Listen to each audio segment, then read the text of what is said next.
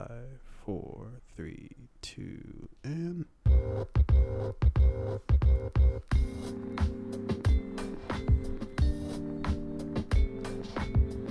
yo, it's your boy T.O.'s you know. O-Rain, real name, no games, no gimmicks. What's up, man? Fabian's right here. And we are the Fade Podcast, the one-stop shop for everything TV, media, and film related, along with any other goddamn thing we want to talk about. Let's jump right into the cooks. Yeah. Have you ever been, like, I've only been stuck a few times in my life. And that's usually when your girl asks you, where were you? Like, who's Brittany? And you just like, right? Or, you're at a job interview and they're like, what makes you different? Yeah. Like, you know what? You go into the interview always knowing that they're going to ask you that question. Yeah. And I always never have a good answer. I'm always just like, just hire me. Like, what are we talking about? I can start tomorrow. Like, if the check is ready tomorrow, I'll start tomorrow. What other questions or times in your life have you just been stuck?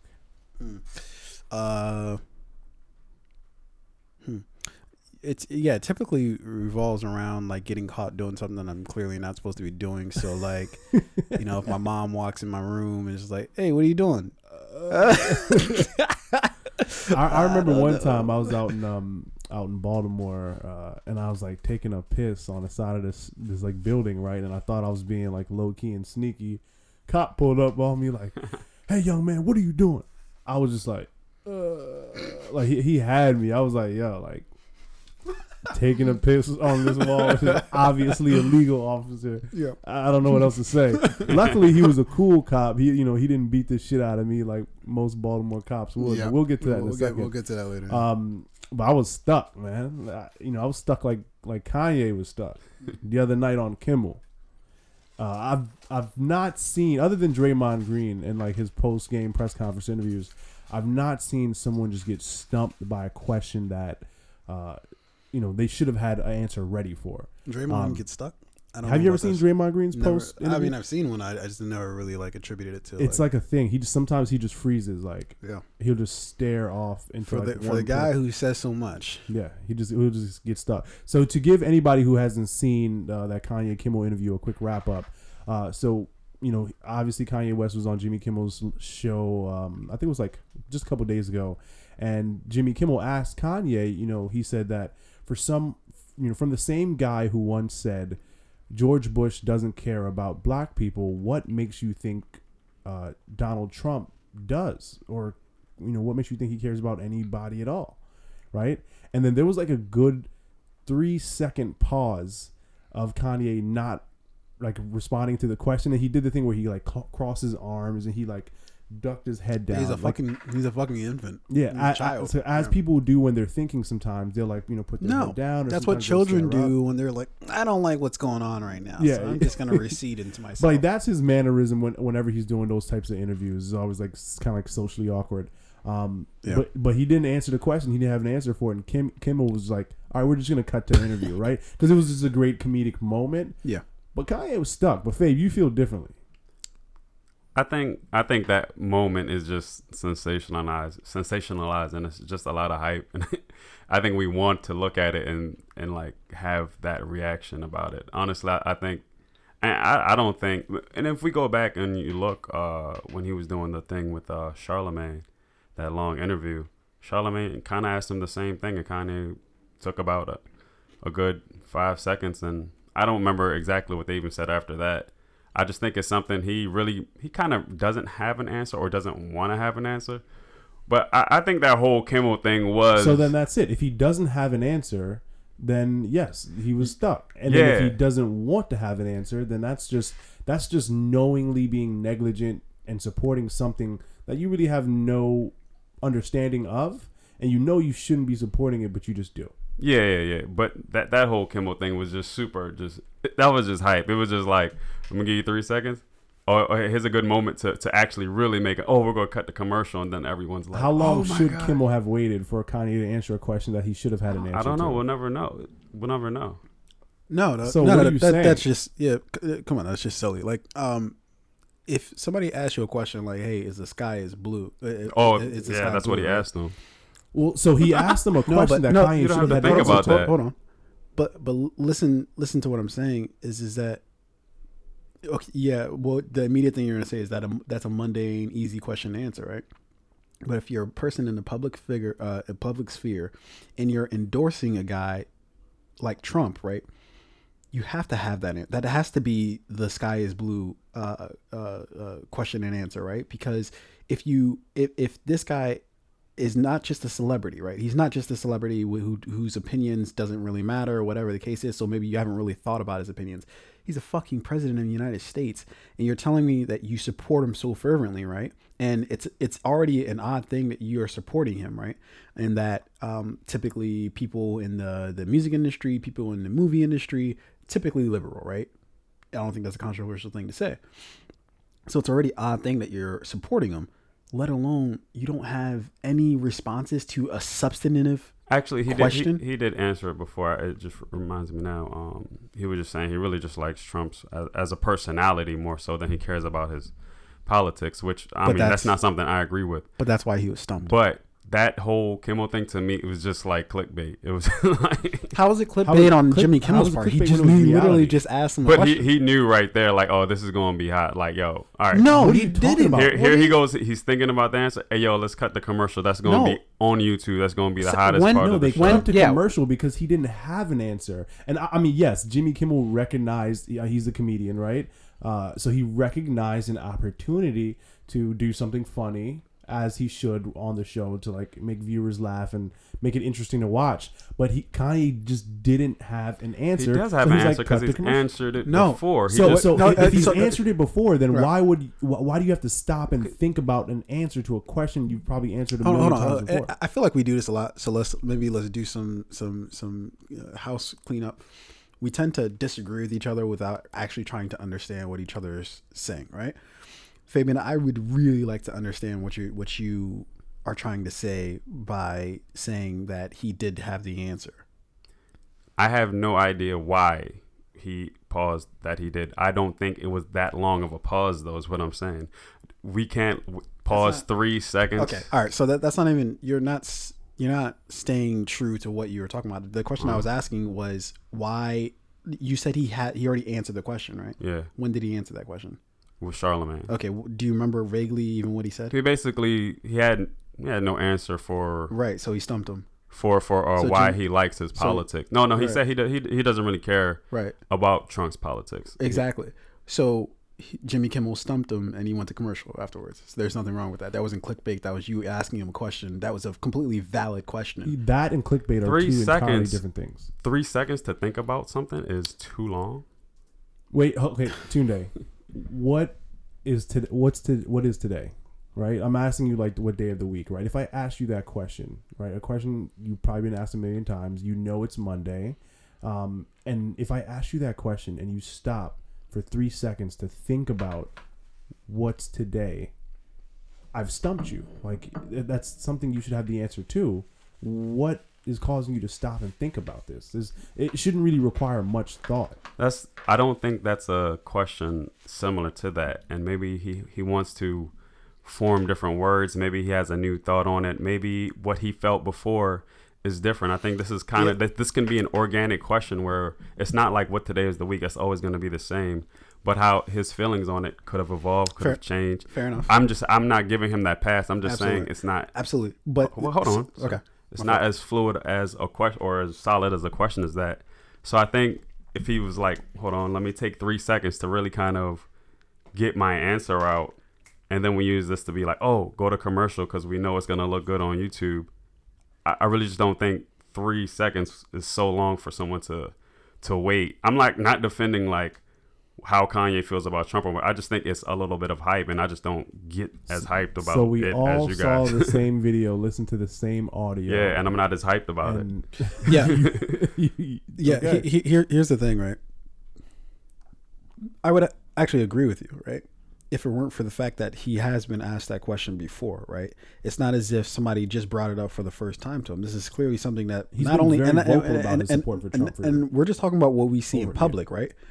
we already know that publicly, although I don't think we were privy to the entire conversation, he's already had clearly a conversation with T.I. about this, right? They made a song about They it. literally made an entire song about it, right? He's already talked to Charmaine in public about it. Not even to say that clearly he's had private conversations with his wife. Clearly, we know that, right? Not saying that she's like the foremost expert, but at least that's somebody asking him questions like, hey, are you thinking about the shit you're actually saying in a public sphere, right? So this is clearly not the first time Kanye's been asked that question, right?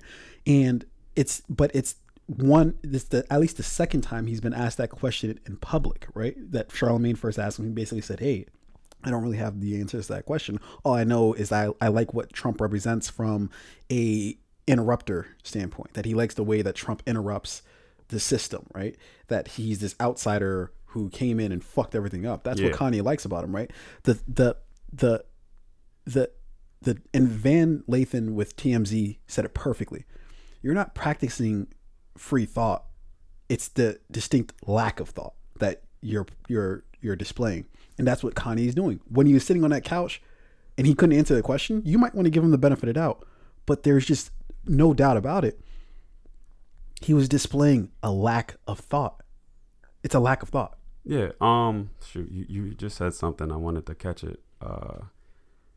If he has been asked that question before and he has answered it before, we've confirmed that he has answered it before, right? He basically said, I'm not. Essentially, he likes Trump because he's an outsider. Exactly. But essentially, he didn't really answer the question. Meaning that, how do you feel about Trump's politics? And he says, I don't really feel anything. So if that's his go-to answer, and he knows that's his go-to answer, then why he didn't go to it, don't you think maybe he might have wanted to say something else, but maybe was forming the response? Like, is that not? You already said he has a response that he can go to before. So it's not, and that's the same as Monday is the day of the week, because you know that maybe there's a chance that he wanted to say something else other than his scripted answer. Absolutely. And while thinking about that for only 3 seconds. Absolutely. And I'm not so gonna. I'm just saying I see that and I'm like, okay, not a big deal. I'm not gonna disagree with you because I don't know what was in Kanye's head. Yeah, he might have had answer that he was trying to formulate, right? But the totality of everything that we've seen from Kanye tells me he didn't really have another answer because he's been asked that question in public several times. So he's had times to formulate a question or formulate an answer, a direct answer to that question. And it's not even a hard question, right? The de facto is, the shits that he's doing is fucked up. Yeah. And I'm not even saying that you can't even have free thought in terms of, hey, well, what about this point? What about that point? But the fact that he wasn't able to answer it, even formulate anything out of his mouth, even because even when people are trying to use filler well, you know words. what, hey, well, you know what I mean, he didn't even do any of that. It was just he shut it down. He was stuck because he didn't want to answer the fucking question. I don't think that I think you're giving them the benefit of the doubt by overlooking all the other shit we've already seen and know about Kanye. No, I'm actually looking at it from the perspective of we've confirmed that he has answered it before. He could easily go there and didn't. Let's stop rehashing things that we've already litigated. Right? Is Kanye has answered that question before. So he hasn't. We've already established this. He's given his own answer, whatever that is. This is what Fabian's saying. I just want to make sure I understand. Is that he's answered the question before. So he didn't want to use his go-to answer in that moment. He wanted to stop and think about possibly giving a different answer to the question. And I don't know 100% that that's what was on his mind. Like, let me figure out another way to say this. So what the fuck are we talking about if we're going to look at a moment and say, well, he could have maybe possibly been trying to do something that I don't know what that thing is in that. No, like we saw the video, we hear the audio, we see it and we hear it at the same time. It's very clear what's going on. It's not just that moment. The reason why it is kind of a big deal to me is because, and usually I would brush shit like this off, like it's not whatever, right? But the problem is, I see this more and more recurring in people, meaning that people want to disagree for the sake of disagreeing. The reason why Kanye likes Trump isn't for any sort of policy reason. It's for personal reasons, right? That he likes what he's doing from a disruptor standpoint. Yeah. but he's purposefully overlooking all the other shit. Yeah. And it doesn't just extend to Kanye. It extends to a lot of other people, and not just to about Trump, but about how people feel about Democrats, how people feel about Republicans, how people feel about men, how people feel about women, right? We purposefully overlook shit because we want to get to our end goal, right? So we don't take all the evidence into account. We just ignore the shit that's just convenient for us to ignore and go straight for the shit that we think that we agree with, that we fuck with, right? And that's why I think this is important, because clearly Kanye has not thought this through. There's no looking at all the information we have in front of us. He's basically said that much. I don't care about Trump's policies. He hasn't thought about it. He really hasn't. So thought the about white it. nationalist march that happened in D.C. yesterday, right? Yeah. It's interesting because those people like Trump for those same reasons as what Kanye, for the reason that Kanye says he likes Trump, right? And then they actually do like his policies, which is a whole nother. Yeah. So that is true. But like, one of the things that they very much like is his, disruptive personality. I actually like Trump for the same reason. I don't want him to be president or, all of the shit that's going on. But when I see him and how he comes and slams the NFL again and they're scrambling, they don't know what to do. I admire that. I'm like, this motherfucker. Like, it's one of those moments you just have to look and say, God damn it. Look at this motherfucker. And I don't dislike Trump. I don't think he's like an evil. I do think he's evil. Terrible person. I think he's someone who's grown up with privilege and he's an asshole. He just doesn't give a fuck. He's rich. Like, what does he really have to care about? Obviously, there's been very few decisions in his life that have like hurt his pocket. Well, probably actually. Never mind. That one I'll take back. But he's still very wealthy, right? And he's been that way his entire life. So it's like, I'm just gonna keep doing this shit that I'm doing because I enjoy doing it, and I don't really care too much about how other people feel. So it's one thing to like him and say, yeah, this guy's entertaining, but when you're supporting him on such a large stage and such a large platform, and you're saying, well, I like his personality, despite the fact that he is doing a lot of things, like, he's banning Muslims, right, for their religious belief. He's attacking the NFL because the NFL is not attacking players for standing up against social injustice and police brutality. He's obviously he's misogynistic. He's got racist tendencies and beliefs. So to say, hey, I like the guy, is he just in too deep and can't back out? Who, Trump? Kanye. No, I think Kanye believes what Kanye believes. I believe that he actually does like Trump. And but what if he did like back out and say, hey, you know what? I'm not in support of Trump. Like, what would that look like? Do you think like that could be possible? He's just like, I think his ego is too big. Yeah, exactly. Yeah, Ego his thing. ego's too big. Like, for I can't say I'm him wrong to step away from it. So to in a long way of answering your question, yeah, I think he's in too deep. But and I also don't think that he wants to like. Yeah, and honestly, probably hasn't thought of retracting that statement. He keeps stirring the pot. If you was just like, you know what, I hate Trump, he's just gonna fall into line with everybody else, so he's not gonna stand out. So it's just gonna be like, all right, well, moving on. Yeah, but so another famous rapper, G-Eazy, kind of came at Kanye on Twitter. Well, he didn't come at him like, or in a sense of like attacking him or anything like that. After the Jimmy Kimmel interview, Kanye posted several tweets online where he's just talking about how he respects Kimmel and they had a great conversation and it was a good show and he stopped to think about his answer, blah blah blah. And then G-Eazy was like, basically like, yo, you still haven't answered the question. Yeah, which is true. I mean, at this very moment, I don't think that he's said anything publicly that answers the question Kimmel asked him. Yeah, because he again, he can't. He can't really answer the question, because it's sort of the indefensible. It's like, and then on top of that, he's not knowledgeable about it, and I think that's the most offensive part. Yeah. If you say you like, so for instance, all those people, or I wouldn't say all of them, some of those people at the rally or whatever, some of them are informed about what Trump's doing. It's just that they're so fucked up that they actually like it, right? Yeah. I respect that more than I respect somebody who's like, I like Trump. Yeah. Okay, well, name one of his policies that you like. I don't know. I just like the guy on TV. And it's just like, okay, so like shut the fuck up. Like you don't really deserve to have an opinion if you don't know what the fuck is going on. You know, if you couldn't tell me any of his policies that you agree on, then all you're really saying is I love the way he talks, or and it's just like, what use is that? All right, great, you love the way he talks, be gone. All right. And I think part of the reason he still has yet to answer the question is, even if like he and his team were to get together and say, hey, let's think of like a great answer to this question, it would dig him even further in a hole, because then, you know, his answer would then lead to like 10 more questions. Yep. Right? No, but like, here's the thing is that Kanye believes that Kanye is a genius. And oftentimes when people believe that they're a genius, they lose the ability to accept that they don't know everything. Right. Yeah. So he believes that, hey, I know everything.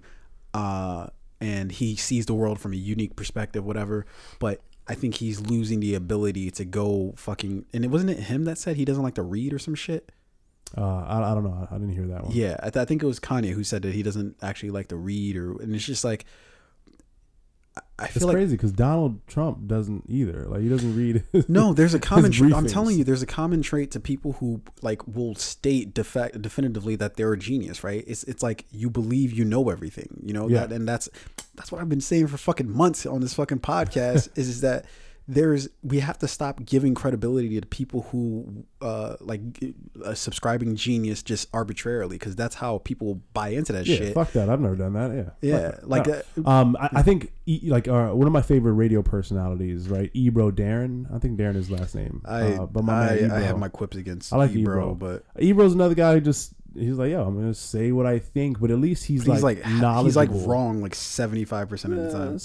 Sometimes maybe not. Yeah. Anyway, so Ebro, well, you know, I think he in a tweet said like people really need to stop mixing the two things that Kanye like wants you to mix. Right? It's like he is a creative genius, quote unquote, but he is not like an intellectual genius, right? It is, it's very different. And he keeps blurring that fucking line. It's very different to be creative. Like, you know, you think of some of the greatest painters and artists and musicians throughout history, and a lot of them were not very intelligent people, but they were creative. They can create something, which is very different than being smart or being intelligent.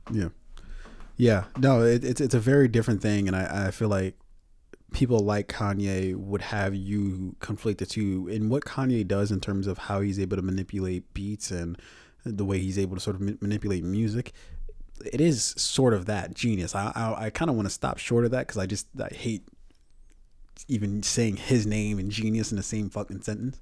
But he it's incredible what he does, right?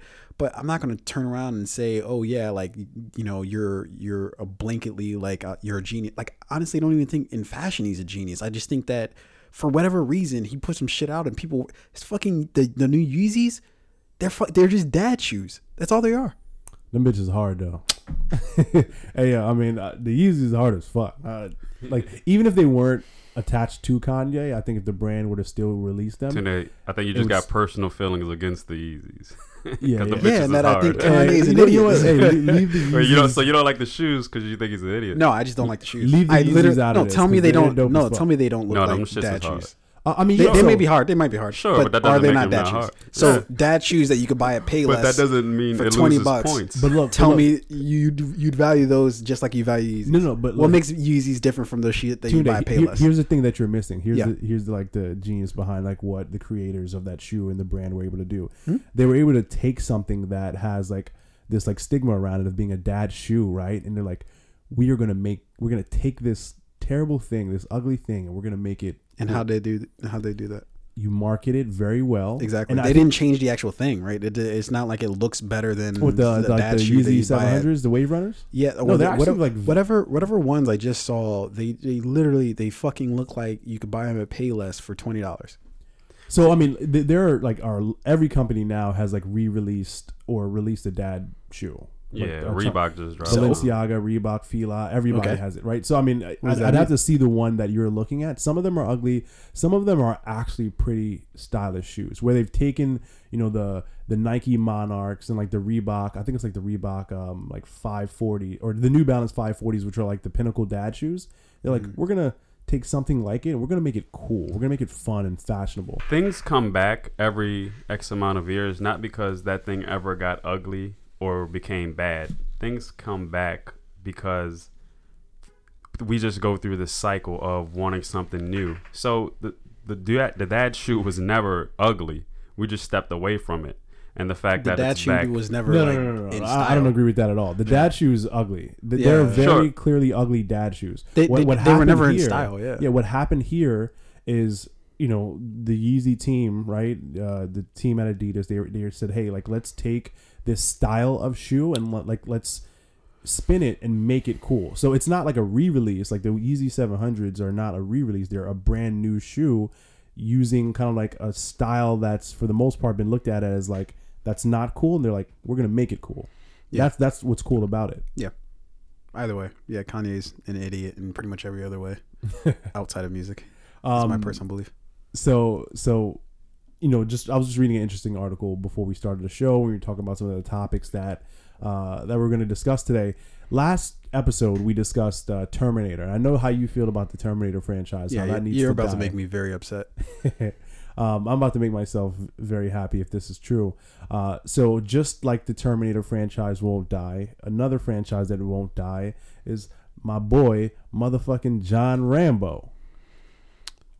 Stallone kind of teased the release of a new Rambo. And I wonder, obviously a lot of people are going to get shot up.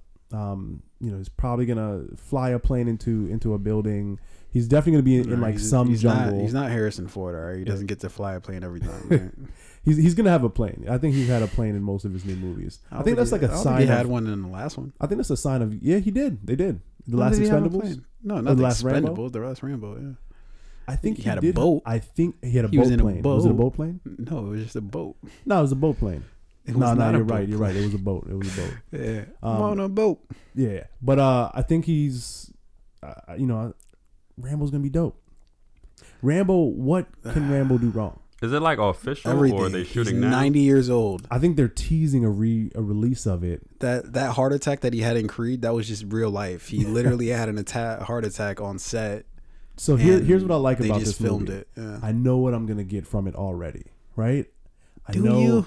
It's gonna be 90-year-old big guns. Stallone with no fucking what's his name? Who? Dolph Lundgren? No, the young black guy. From Rambo? No, from Creed. What's his name? Michael B. Williams. Or Jordan. Michael B. Jordan. He has no Michael B. Jordan to fucking carry his ass through the entire fucking film doing the physical shit. He actually has to do some physical shit. Yeah, and have you seen Stallone? Yeah, he looks every bit of like 90. Stallone is in better shape than you are. I'm not going to doubt that. I bet he could outrun you and outbench you, outjump. He probably can outjump you. Yeah, I'll tell him see me in both. How about that? He's probably not faster than you. How about but that? I bet if you were to be like, all right, let's go get like 7 miles in, Stallone could. Oh no, but that's the same as anybody. Anybody could beat me. And he could definitely beat you. If you were to put like 400 on a squat rack, Stallone would probably be like, I got this, and you'd be like, I don't know. Okay. Yeah, but what is that supposed to mean? Yeah. That means that doesn't mean that he should be doing action movies. That means he's still in great shape. He could still play he's the in better role. shape than me. Those are two very different things. If what he does with this new Rambo is the same formula that he did with Creed, which is step to the back and let someone else take it over, because he didn't really even do it with Creed because he what's his name? Michael B. Jordan. Michael Kogler. Kogler wrote and directed Creed, at least the first one. He didn't do the second one, but I can't imagine that Stallone's going to step away from. Don't take a backseat, Stallone. Don't do that. I want to see Stallone with big guns lighting motherfuckers up from an airplane from the back of a cargo plane. Can't he just do another Expendables? Like, why does he have to do another? No. I've had enough Expendables. Take some time. Give me another Rambo. I just want to see shit blow up. I want to see titties. Why can't they just let go? I don't understand. Just let it go. Why? Let something you enjoy go? Did you enjoy the last Rambo that got put up? I actually thought that was pretty good. When he was up on that hill with the truck and he was just letting them off, and there was that boat down in the water and he was just lighting them motherfuckers up. I can't. Okay. It was good. I can't. Yeah. He saved all those people from the village. Great guy, Rambo. He's a great guy. Really altruistic. Yeah. Yeah, you're right. But you know what city we need somebody like Rambo or the Terminator to come to is Baltimore. Yeah. With these motherfucking police officers. Like they've been going at it. They've been getting a lot of media coverage lately. I feel like these guys want to be in the news. Yeah, that latest video that just came out is crazy. So there was a late video of it's like African American police officers beating the shit out of this guy. Was the guy in cuffs? No. Well, he was beating the shit out of the guy, and the guy clearly, you could tell the guy wanted to defend himself and fight back, but he also knew that if he fights back, then he would be assaulting a police officer, right? No, I don't think that was what the guy. Like, I just don't think the guy wanted to fight. Like, I was just like the guy. It's human nature to protect yourself, right? Somebody's trying to beat the shit out of you. Naturally, you're going to defend yourself. When you know you're going to lose, and he knew that dude could take him. When you know you're going to lose, you're kind of just like, I just want to. You just take it. You just no. What? When somebody's throwing punches at your face, right? Yeah. Your instinct tells you to defend yourself, right? Mm-hmm. Unfortunately, in his case, defending himself against a police officer would have been what? Resisting arrest. Yeah. Or, if he pushed the officer back, if he struck the officer, if he did anything physical back, then they could have charged him with assaulting a police officer. Yeah, I really felt that way from the people looking on. You can tell they really wanted to really jump in there, but then they couldn't. So I agree with that. I agree with that. They wanted to jump in, but they because you hear it in the background, you just hear you get that vibe that oh shit, some shit's about to pop off because they're like, what the fuck you doing? Like, you know what I mean? Yeah. Like you could see like the people in the back walking up, wanting to like be more a part of it. Because and let me tell you why. And when I see stuff like this, I don't know why my brain goes automatically to, okay, what happened before this? Like what led to this? Because I think that sometimes that's what happens. We don't stop to curate these videos in terms of, let's stop to think of what happened before this. What if the person just smacked the officer or some shit and the officer just fucking went off or whatever the case is? Because officers are human too. I'm trying to give them the benefit of the doubt. This was different. This wasn't a situation where I don't give a fuck what the guy did. Yeah, I don't need a backstory. You beat this dude like he just shot your mom. Like he just disrespected your mom in the worst possible fucking way, and you gotta go at it. Like there was no restraint. Even when the guy was on the floor, he kept hitting him. Kept going. Yeah. That was appalling to like watch. And this is gonna sound weird, but I'm grateful that it was a black officer that did it, right? Because if it was a white officer, this would have just been, all we're talking about is racism or whatever. I've been saying for so fucking long, the problem with the cops, it is a problem with the cops in terms of racism. That's just clear and abundant, right? But not even remotely as big as just cops abusing their power overall, right? Yeah. That's the bigger problem that we can't tackle. So therefore we try to tackle the lower problem of racism. Racism is still prevalent. I would say probably prejudice is more prevalent than straight out racism. Yeah, I would say both. Both are still very much alive. No, they're very much alive, but I mean in terms of like, okay, what you might run across more often. I think you run across profiling, prejudice more than you do out and out racism, right? Maybe I'm wrong. I don't know. That's not what I'm racism has a unmasked. Like you can't really mask that sting. Prejudice, you can like, you can spray some Glade and it smells nicer. Prejudice, it's so much harder to sort of, because if they see some dude walking around in a hoodie, they might make presumptions about that person then need to be fucking made, and it just escalates the fucking situation. I wouldn't call that racism, but definitely prejudice or profiling, whatever you want to call it, right?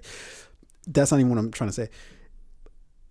With this particular officer, he was a black officer who was attacking a black man, and if this was a white officer, it would have immediately been thrown into the fires of he's racist, the police are racist.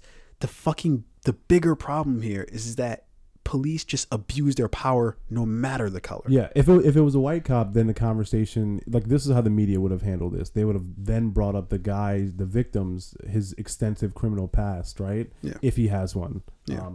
If not, they would have probably made it look like he has an extensive criminal past. Yeah.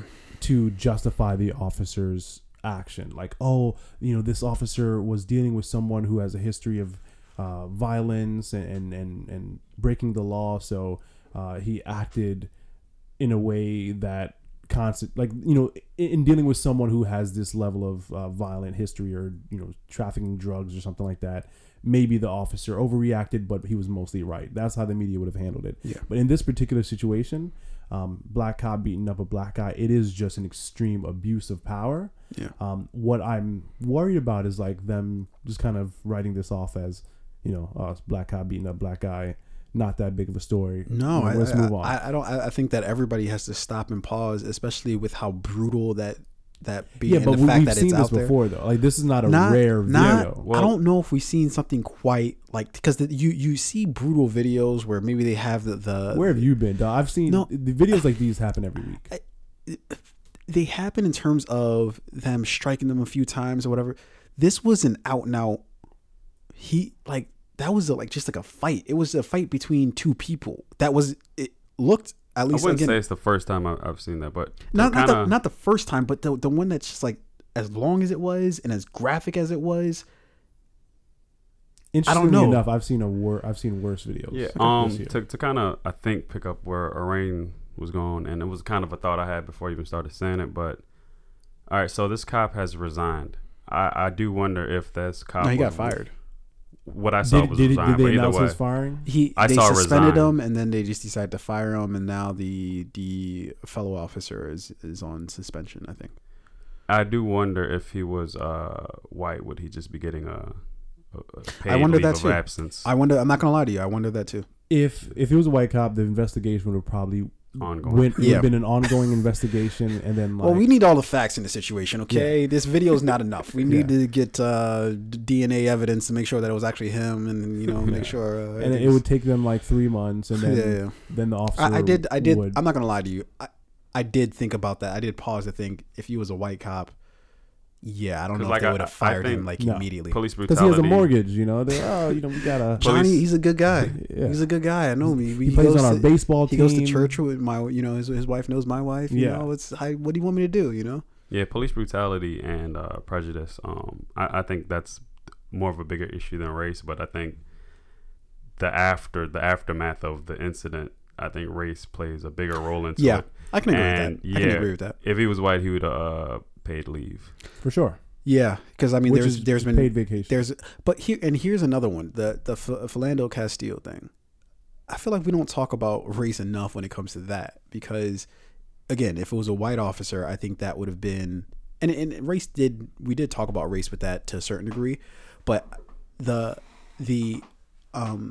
officer was acquitted of, I guess, manslaughter or whatever the turnout for the case was. But it was a Hispanic officer, if I'm not mistaken, that shot Philando. You guys are both familiar with? Yeah. To be honest, I'm not sure what the officer was. Yeah, he was Hispanic guy. Yeah. If I'm not mistaken, I could be wrong about that, but he just wasn't white. Is what I'm trying to say. In that situation, I'm surprised we don't like. I don't know. It's a complex in these situations. It's man. hard to focus on one thing because there are just so many things wrong with it, right? It's like, there's the racial angle, there's the police brutality angle, which I think is the common thread across them all, which makes it the bigger problem. The police brutality to me is the number one, and the training, the mishandling of power. Yeah, that's the number one issue to me. Yeah. And it should be, because it's I look at it as a top down approach, right? What do all the police forces, whether they're racist, prejudiced, or whatever, what do they all have in common, right? Is this abuse of power? You see it coming time and time again. Them doing shit that obviously they should not be doing, but then on top of that, how they protect their own. They're very. It's like a fucking fraternity of like, okay, like let's just. Even if somebody does some shit that we know is clearly fucked up, let's protect them. The movie Bright, that's exactly what this was about. There's the elves, or the wealthy people. There are the orcs, which are like the lower income minorities, and then there are the cops, right? Yeah. And then there are like humans, which are just like regular people, white people, middle class white people, right? Yeah. And then the cops, and the cops are kind of like a people of their own. Like cops protect cops, right? That's like a thing that cops say. Cops protect cops. Cops look out for cops. But wouldn't we Boys in feel blue. like that under any circumstance? For instance, if you're on a football team, wouldn't you feel the need to protect the other players on the football team? Yeah, but if my linebackers, committed a homicide, no, I'm not going to protect that guy. Yeah. Whereas in the police department, if like one cop kills somebody, right? Yeah. It's kind of like, all right, well, we got to figure out a way to cover this up. We got to protect this. But I think that's not only for the sake of because of the fraternity thing, but then also for self-preservation. Because if a cop, within a precinct is indicted on murder charges or whatever the case is, then the rest of the department kind of suffers because of that. Now they're all under a very big microscope. And I'm not saying that that's right or like that's clearly wrong. That shouldn't be the fucking thing you focus on. You focus on what actually fucking happened. But from a psychological angle, I can kind of understand sort of like why it's like both fraternity, but then also self-preservation. If one cop goes down for being bad, then the whole department gets looked upon dirty, and then IA comes in and investigates everybody. Blah blah blah. That's why you run a clean house, right? If you're the police chief, you make sure you have good cops on your team. And I think what's missing is like cops. They go to fucking cop school, and then they get what they call it, cop school. They get their gun and their badge, and then there's not as much continued training and learning for learning how to deal with these situations. Like you hear stories all the time of some young cop fresh out of cop school, and then 30 days on the job, and he like shoots some teenage kid, right? Yeah. Like there's for whatever reason there's not continued learning. It's interesting that you have to go to law school, right? You have to go to school for like 10 years to understand the law, right? And to be a cop, I think like what is it? Cop school is like 9 months or something like that. I'm not sure, but you know what?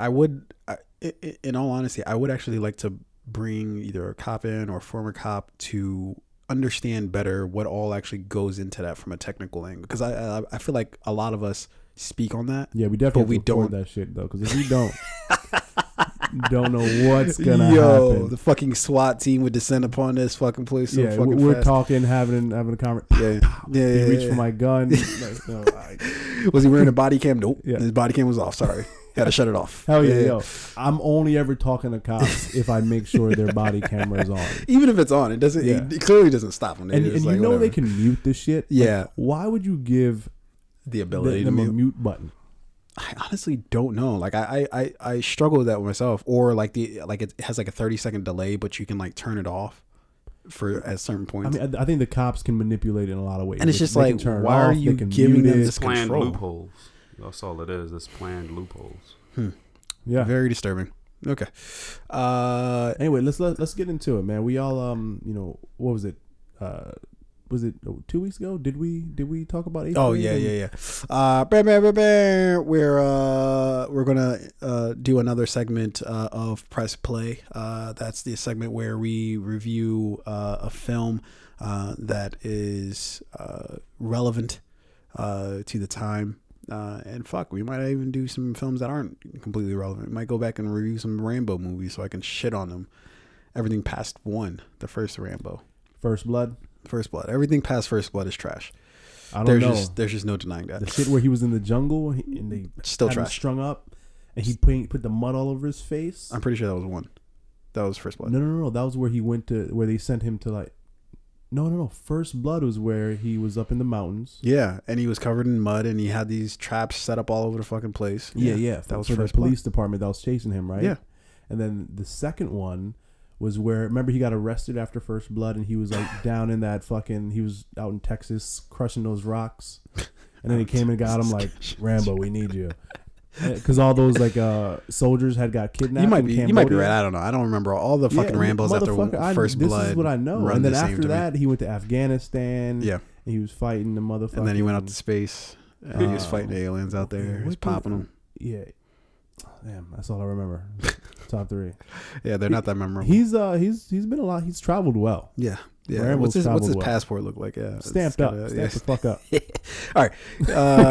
As we always do, we definitely learn how to just randomly talk about random stuff. But yeah, we definitely want to review Eighth Grade, which was a film directed and written by Bo Burnham. Now, for those of you who aren't familiar with Bo Burnham, he used to, if I'm not mistaken, he used to be like a YouTube star, and then he got his own specials, television special, or I guess Netflix specials, because they're on Netflix, I want to say, stand-up specials, and now he is a full-fledged director. You know how he became a director?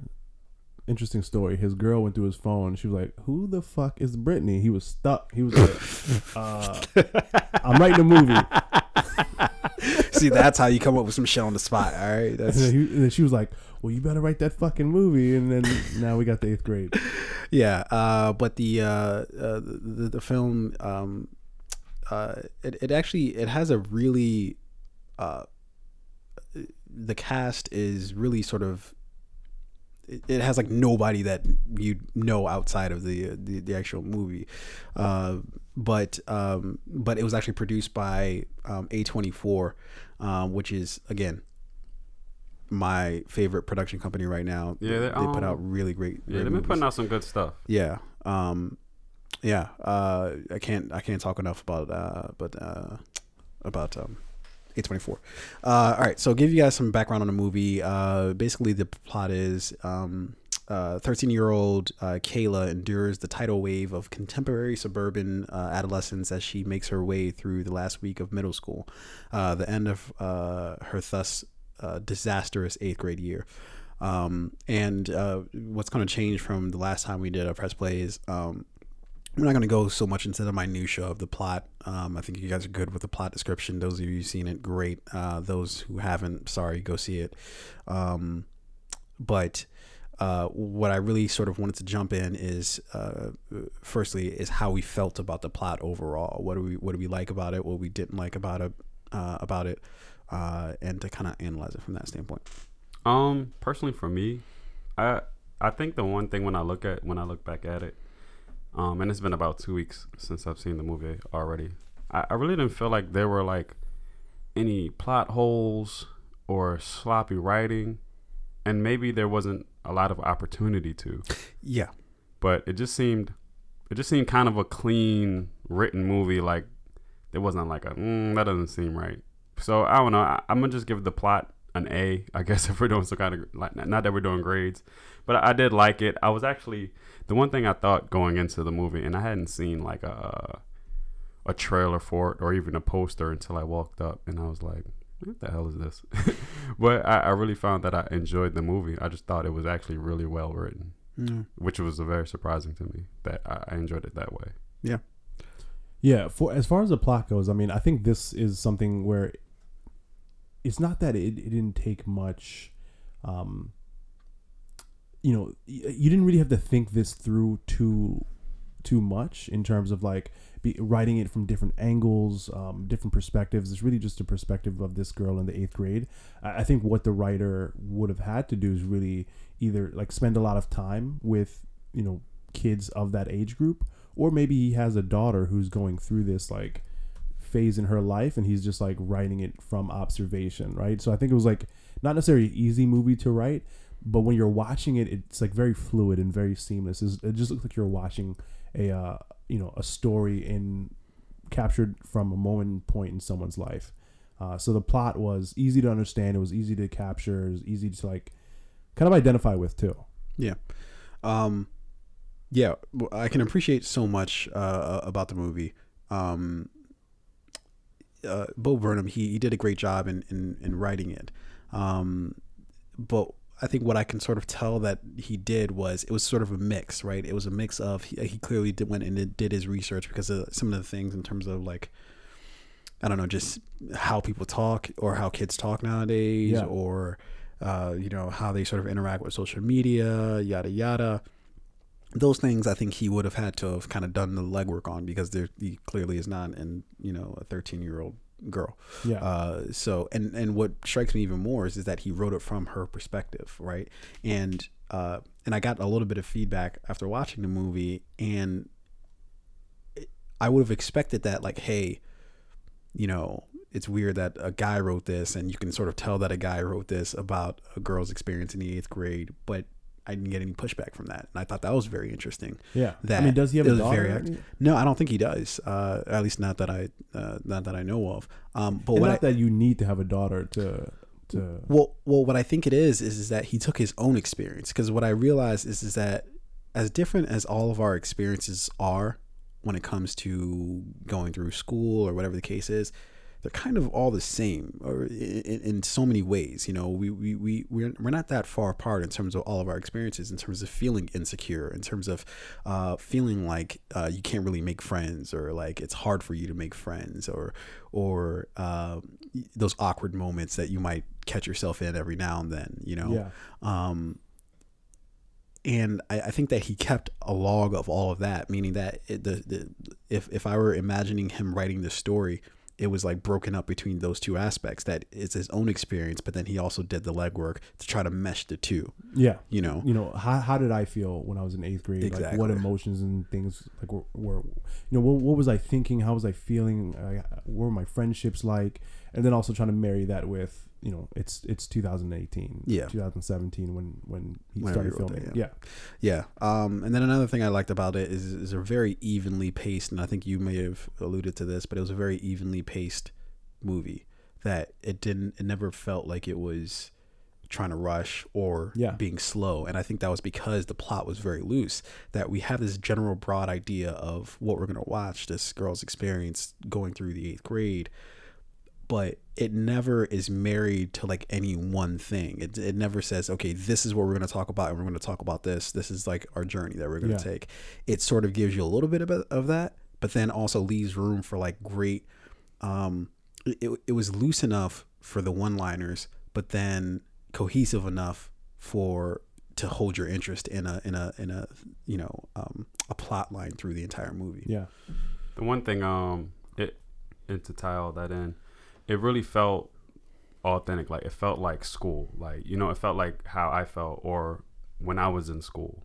Yeah. Like all the childish things they did. Like the one kid during the assembly, a couple times throughout the movie, he'd just be like, LeBron James. That shit was so funny. Yeah. And it felt like, that is how it was. Like, to be in assembly and some goofy kid. It's not even funny, but the fact that they just said it was fucking hilarious.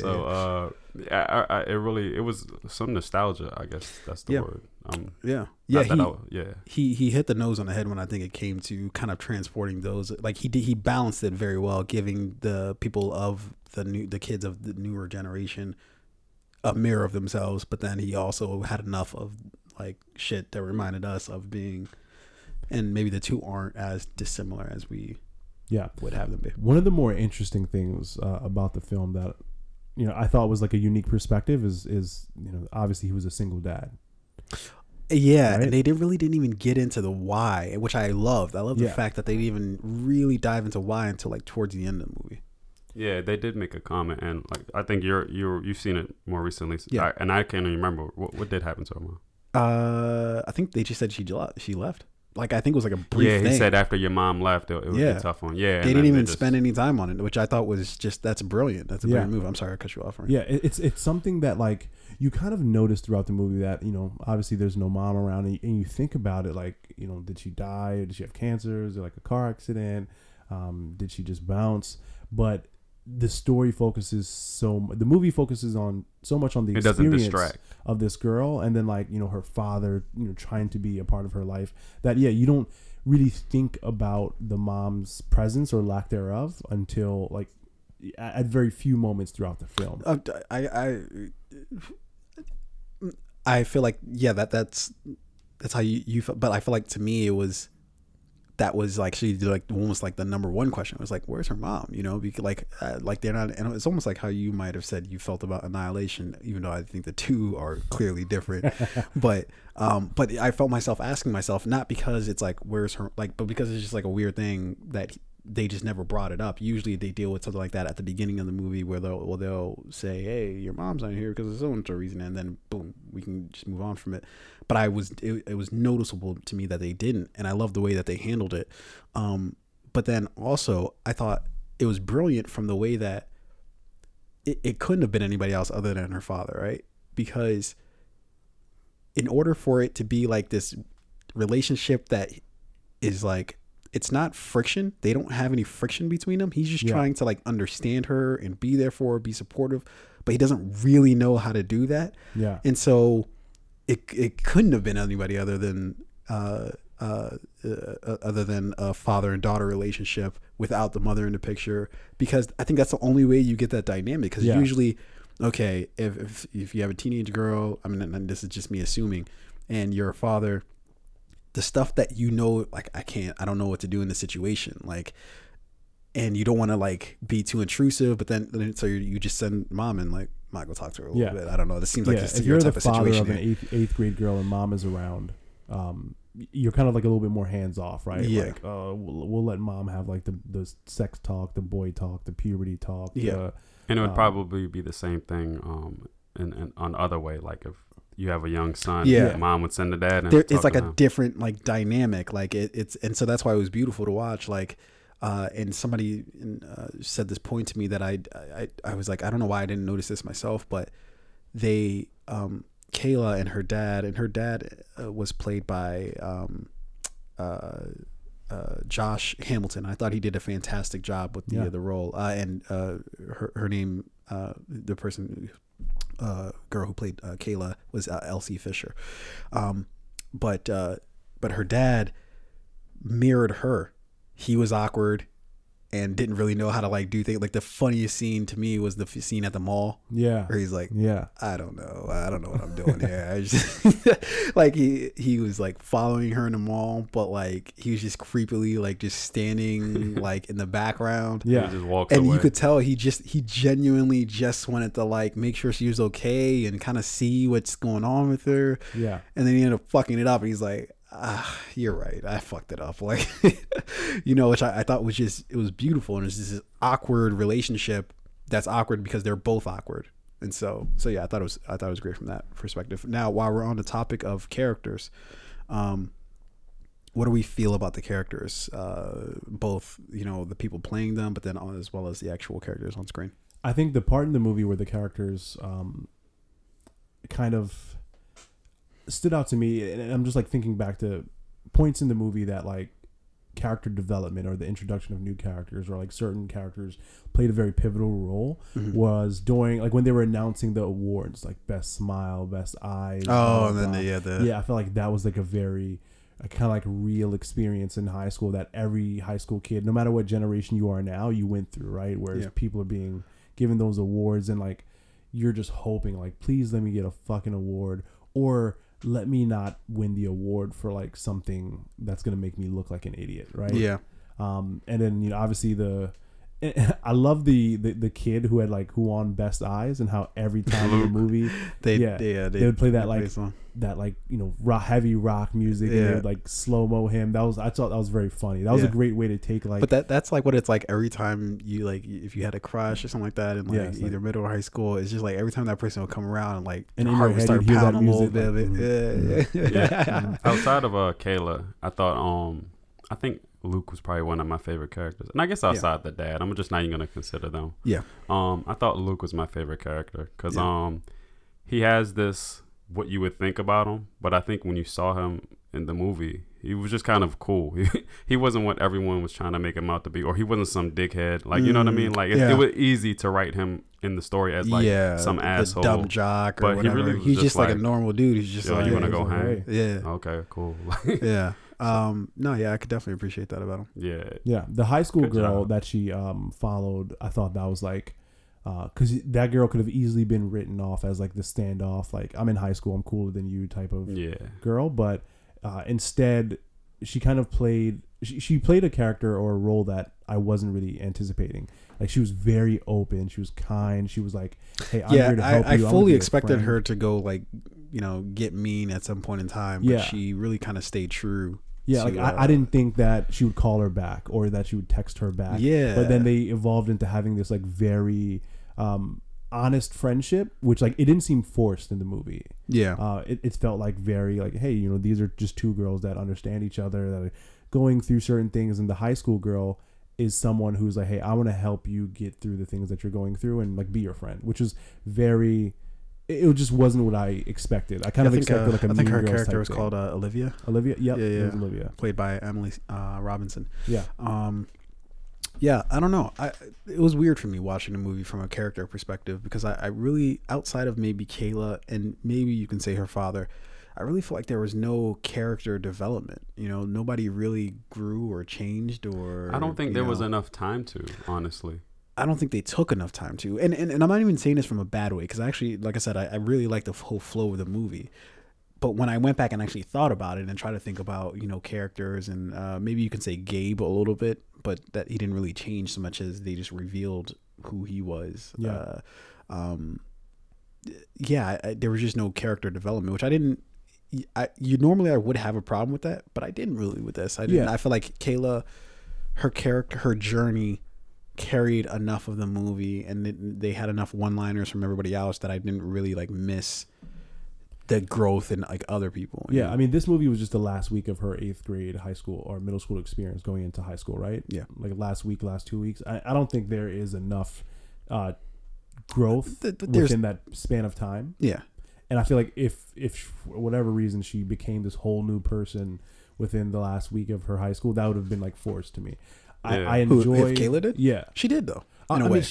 Mean, in a very slight way. Like where she had that experience with the guy in the car.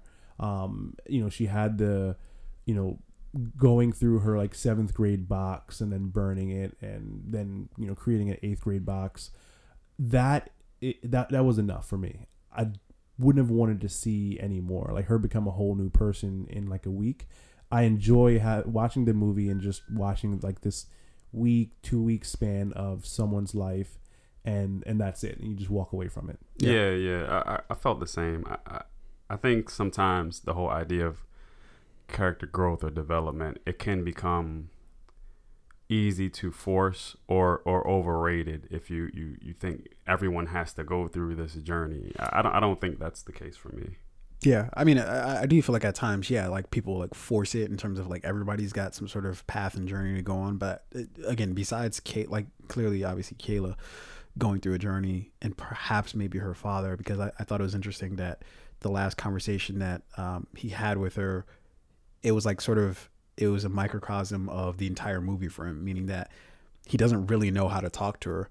And so he just is like, I'm just going to go with what I know, like, you know, and it served him well, you know, just him being genuine.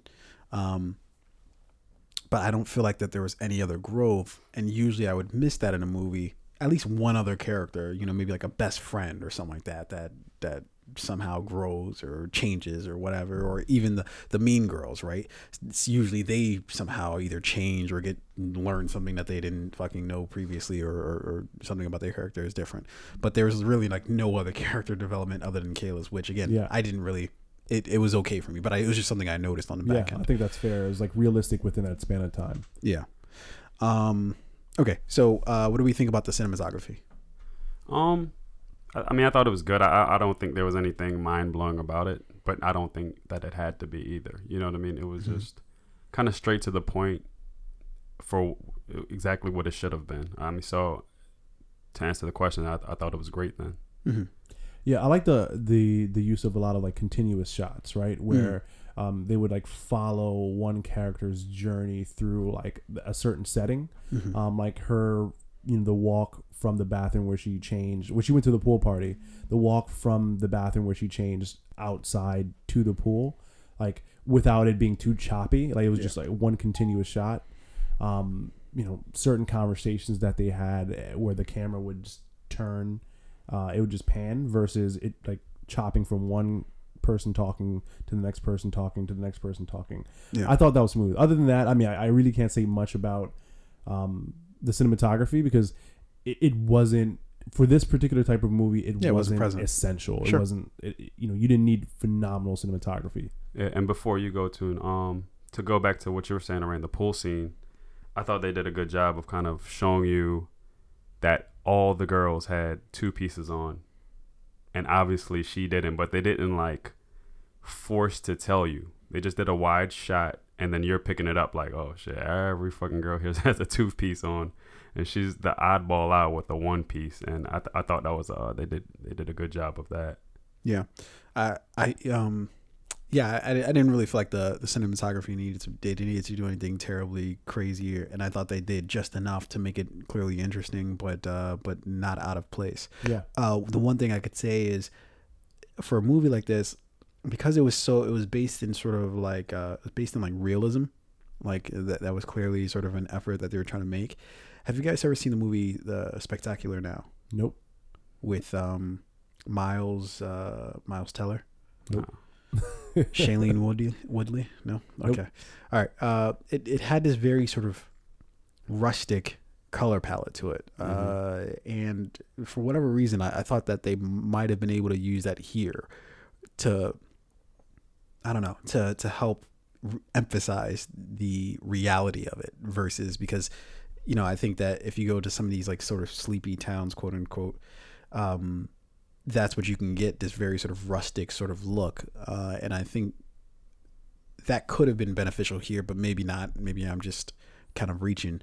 But in order to sort of re-emphasize, you know, the fact that we're in a real world, because there was nothing about the movie that felt contrived, that felt pieced together, everything, or that they were trying to make it. It really did feel like we were just seeing a week in this girl's life, and I don't know. I felt like we could have used some of that sort of rustic sort of look to it, but yeah, I can't really. That's just me nitpicking. To me, I have no thinking problem. back at it. And I would love to see that movie you're talking about just to kind of get a feel for what you're saying. Yeah. But I feel like the colors in there, especially like at the pool scene, there was just a lot of color. Yeah. And looking back at it, it really popped to me, and I think I really like what they did. Like with. Do you, and this isn't me like venturing a guess, but like, do you think you know why that scene was more color latent than? I don't. Maybe they had a reason for it. Maybe it would just so happen. But I mean, what do you think? Do you think there was something?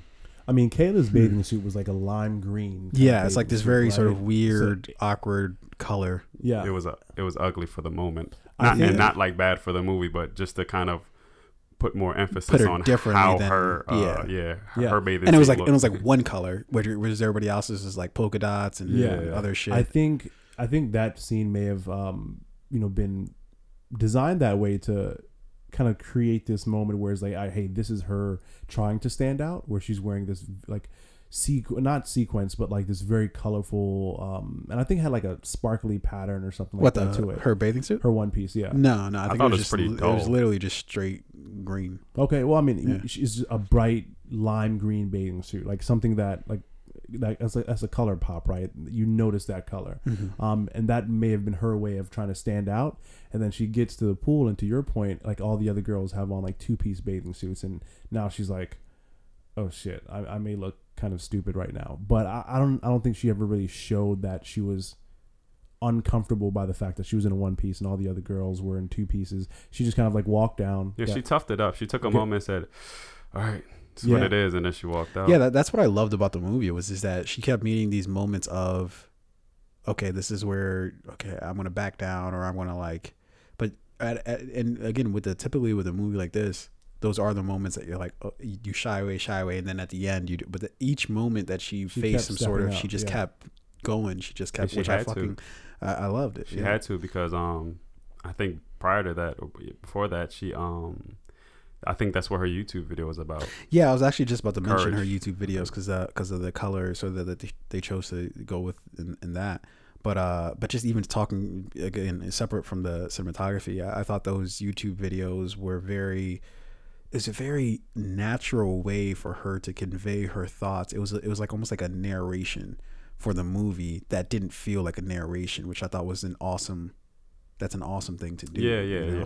I think you're absolutely right on that. It wasn't trying to guide us to like what we should know. Yeah. But it at the same time was kind of just telling us like what's about to happen or what she needs to conquer without saying. Yeah. I mean, and that's also just very real. That's why, that's what high school it's kids a are doing very these neat thing days. to Like do. they're Yeah. making these like self-help how-to videos. Yeah. And here's a girl who doesn't have her mother around, right? So maybe this is her way of talking herself through things that, maybe conversations she would have had with her mom if she were around. But she's like, you know what? I'm going to do this for myself and for my viewers. It's very modern. It's very like, this is what kids are doing today. Yeah. Yeah. Yeah. So the last thing is soundtrack. What do you feel about the soundtrack of the movie?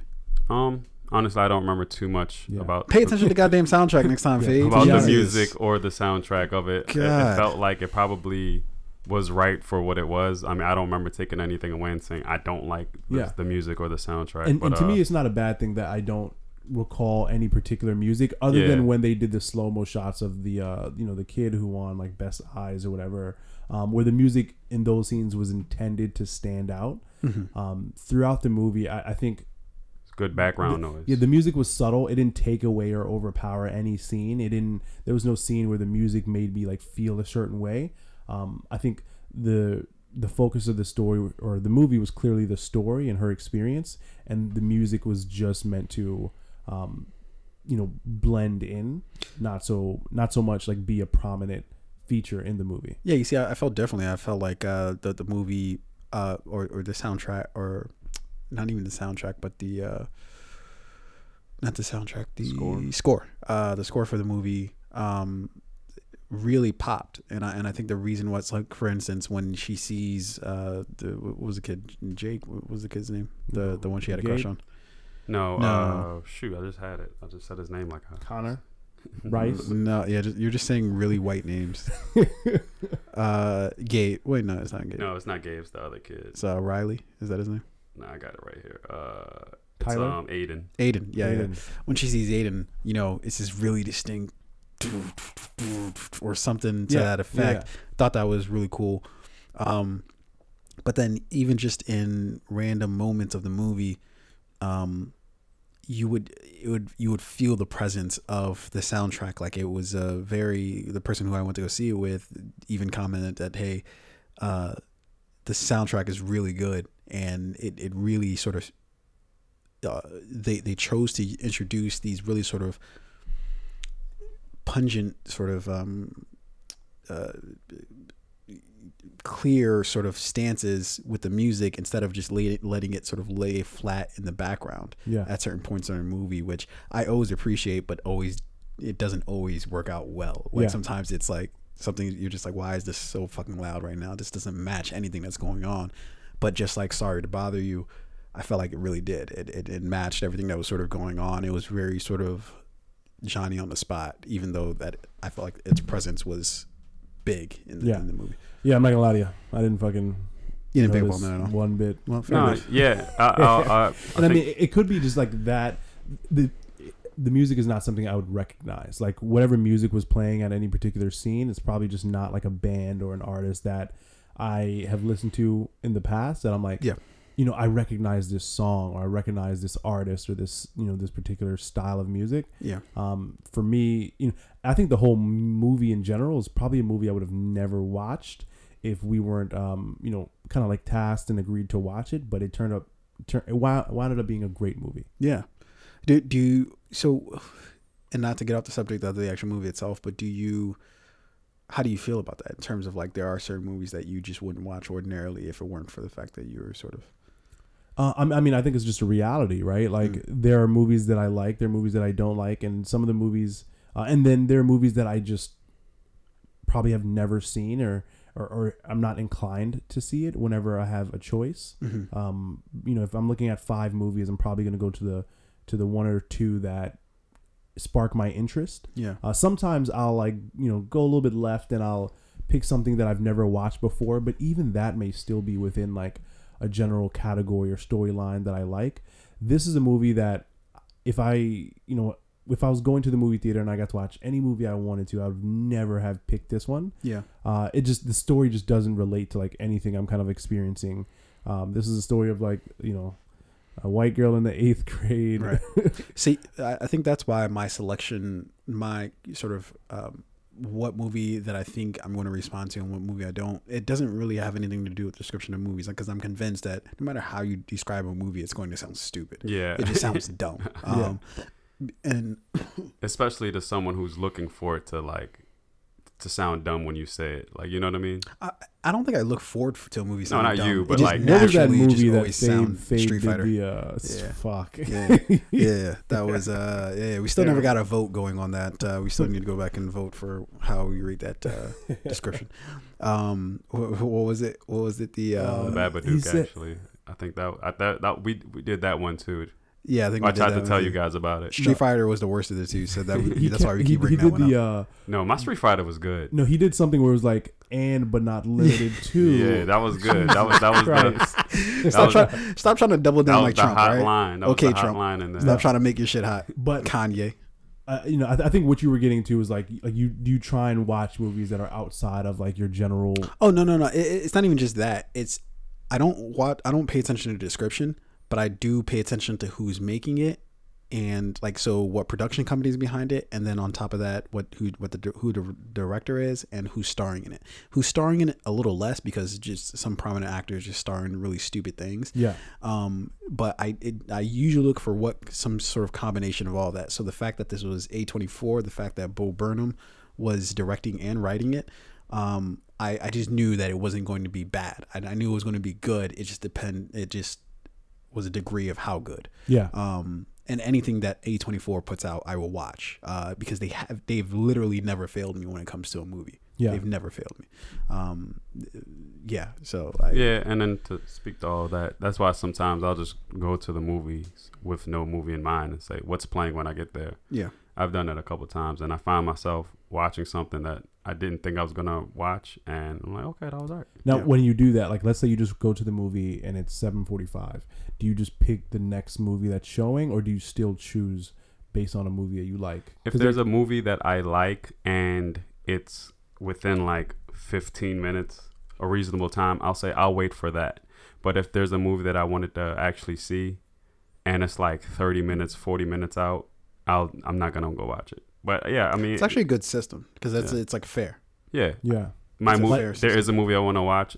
15 minutes is not too long to wait for a movie. I'll do that, but I won't force it and be like, you know what? Yeah, I'll wait this 40 minutes. Yeah, like I said, I really do try to pay attention to who's behind a movie versus what the movie's about. Like, so for instance, I'm convinced every Wes Anderson movie sounds so stupid when you listen to the description, but then you watch it, you're like, oh, okay, that's pretty good. Like, yeah, you know. I definitely got to start paying more attention to like how I choose. Yeah. And maybe not too much attention to where it starts to like I start to change the way I choose. Yeah. But like maybe start to like, oh, you know, I have a maybe like a pattern, or like, you know, these are the things that Just break your I pattern lean once towards. in a while. Well, I would start paying attention to who actually. Don't like tell me what to do. Fair enough. But I would start paying attention to who directed the movie. So like Yeah. when you watch a movie, just take note of who directed it, and then you'll start seeing recurring patterns in the movies you start to try to watch. Like when you see a movie and you're like, oh, that I like that, you pay attention to the director, and then the next time that director puts out another movie, then you're like, I'll check that out. You know, that's why. You know what I'm going to start doing? I'm going to see you on that, and I'm going to raise you one. I'm going to start paying attention to who casted the movie. Who's the fucking casting director? Again, when it you comes to might can follow that. you might have a really dope cast, but the movie's trash. No, that's what I just said is very stupid, because we don't fucking know who the casting director was. You do know who the. I mean, yeah, I can find out. That's why I was convinced that you were being serious. I can definitely find out, but Yeah, you can't really look at it. that can't make or break. You gotta fucking You Google something. can't 3 choose times. based off of who they. Oh shit, Sandra Wilson casted this movie. They have a very good movie for the casting director. I forget what her name is, but it's called Casting By. Is the documentary? I mean, I know there are some very famous casting directors. I watched a biography on one of Hollywood's like most prominent female casting directors. That's probably the same. It's probably the same. Yeah, who like kind of director. gave Or the same. who's the documentary. black guy from Lethal Weapon? Danny Glover. Danny Glover, yeah. Like she was like the first one to kind of And then cast him. I think she cast also Gene Midnight Hackman. Cowboy, John Voight. Yeah. Yep. Yeah. Like she went for like actors who like God, weren't what was her particularly name? handsome. Question real quick. I guess you're about to say something. I'll let you. No. I was you're just about to do look some up. research. I was just about to look up her name. All right. While you do that, I had a question for you guys about the movie 8th Grade, and I didn't want to go as far as like cultural appropriation, but it felt like hip hop was such like a theme, and maybe that's just old people's go-to for trying to reach children.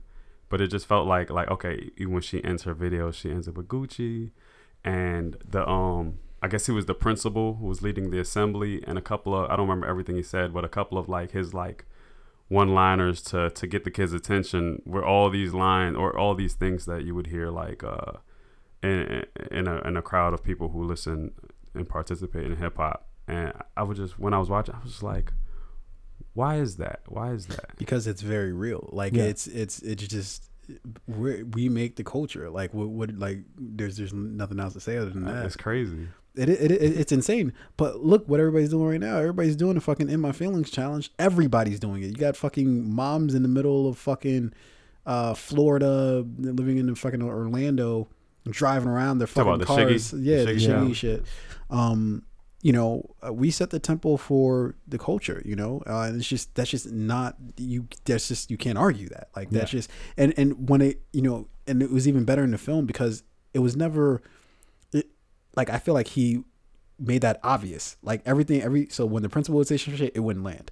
When the teacher comes in and dabs, didn't land, you know? So it's just like, it was a very real thing where I can imagine being in some school and the teacher try to be like, I'm down, I'm hip, guys, and doing some shit, and you're just like, get the fuck out of my face. Like, I ain't trying to see this shit, you know? That's a very real thing. Were there any black kids in their class? There was the one girl. Yeah, she's the best friend for the mean girl. Oh, yeah. Okay. I was about to say. Yeah. Damn, did we? And then there was her like, name was I remember Anaya. seeing a black guy. I just can't remember what. Actually, at the pool. At the pool. Yeah. Okay. Yeah, there's a black kid at the pool. Yeah. There was Steph and there was Anaya. Oh, Anaya was the high school girl. And then her Olivia's best friend as well. Yeah. Okay. Yeah. I was wondering. Yeah. Just fucking wondering. You gotta do your black check. But yeah, I think overall, I thought the movie was good. Yeah. Again, it's not something that I would have probably ever like, you know, hey, like, I really want to see that movie. You know, if I were out one night and I wanted to see a movie, but so it's one of the things where I'm glad I watched it. What's our verdict? Are we pressing play on this? Are we hitting stop? Press play. Oh yeah, I'm pressing play. Super play. Yeah. Seeing what else is on Netflix. Press play. Press and play. Yeah, I'll press play on it. All right, there you go. Stamp of approval. Press play by the Fade podcast crew. So if you haven't seen 8th Grade, please go out, flock to the theaters, go see it while it's still there, or just wait till it comes out on demand like a sucker. Yeah, and if you have any comments about the movie in terms of how you feel about the plot, characters, cinematography, soundtrack, anything like that, hey, feel free to comment and let us know how you feel about it. It's a very relevant movie to, I think, a lot of things that are going on right now with just, you know, kids in general in terms of how they might feel, and even adults to some degree. I think there are a lot of adults with like anxiety and feeling some type of way. Yeah, this is a good movie for anybody who has like a kid that's like a little bit older. Yeah. And you kind of want to see the experience of another adult also trying to deal with it. Yeah. Trying to connect with their kid. Yeah. Definitely a great movie for that. Yeah. Oh man, if I if my daughter was like a little bit older, blah blah blah, this is absolutely a movie that I was gonna say go see with her. Yeah. And then have that awkward conversation in the car, or that like really fun conversation in the car. Or you can ask your daughter what you thought about the characters and the plot. Yeah. And it's probably not the conversation. Here's a really quick side note. I thought that whole scene in the car was amazing in terms of her with the boy, because I thought that was going to go so differently. Yeah. And it was fucking refreshing. Oh no, I knew it was she going right there. always fucking stepped up, and you know, for anybody out there who's going through some shit, or watch this movie and it's like a Bible on how to just keep fucking trucking through and being you through everything, you know. Yeah. So anyways, so that little girl was dope, right? Like, you know, she got some heart. She always steps up. You know who doesn't fucking step up ever? Who's a little bitch? Tariq. Little bitch ass Tariq. Yeah, he never steps up. Oh man. So obviously we're gonna have a little quick chat about Power here, and you know, I don't know if I have too much to say about this episode, except for my dislike for Tariq continues to grow and grow and grow and grow and grow. Top 3 most hated characters. Yeah. So here's a kid, right, who's, lived a very like comfortable, privileged life, right, and then because he sees the world where his dad comes from, he wants to be that too. Like, my dad is a gangster drug dealer. I fucking went to the nicest schools all the time, and I'm a little pussy, and I want to pretend like I'm my dad, but he's going about it in all the wrong ways. Like, he's already a snitch. Like, he snitched to Dre when Ghost and Tommy were gonna clip him. His sneakiness and his disloyalty got his sister killed. He has no. The way he talks to his parents. Yeah, he doesn't respect his parents. And I think the number one thing that's wrong with Tariq is he just has no loyalty in any direction. Like, he is loyal to whoever is showing him love. Yeah, showing him the most interest at that point in time. Which, if you're in a dope game, right, that's obviously the wrong way to go about it. Like, you have to be loyal first to your family. Like, you see how loyal Tommy, even though he just met his father, he's still loyal to his father and his father's like family, right? Ghost is, he's a family man. Right? His priority is always taking care of his family. Tariq is loyal, not even to his mother and his father. He didn't even. I'm not gonna say he didn't have love for his sister, but he eventually got her killed.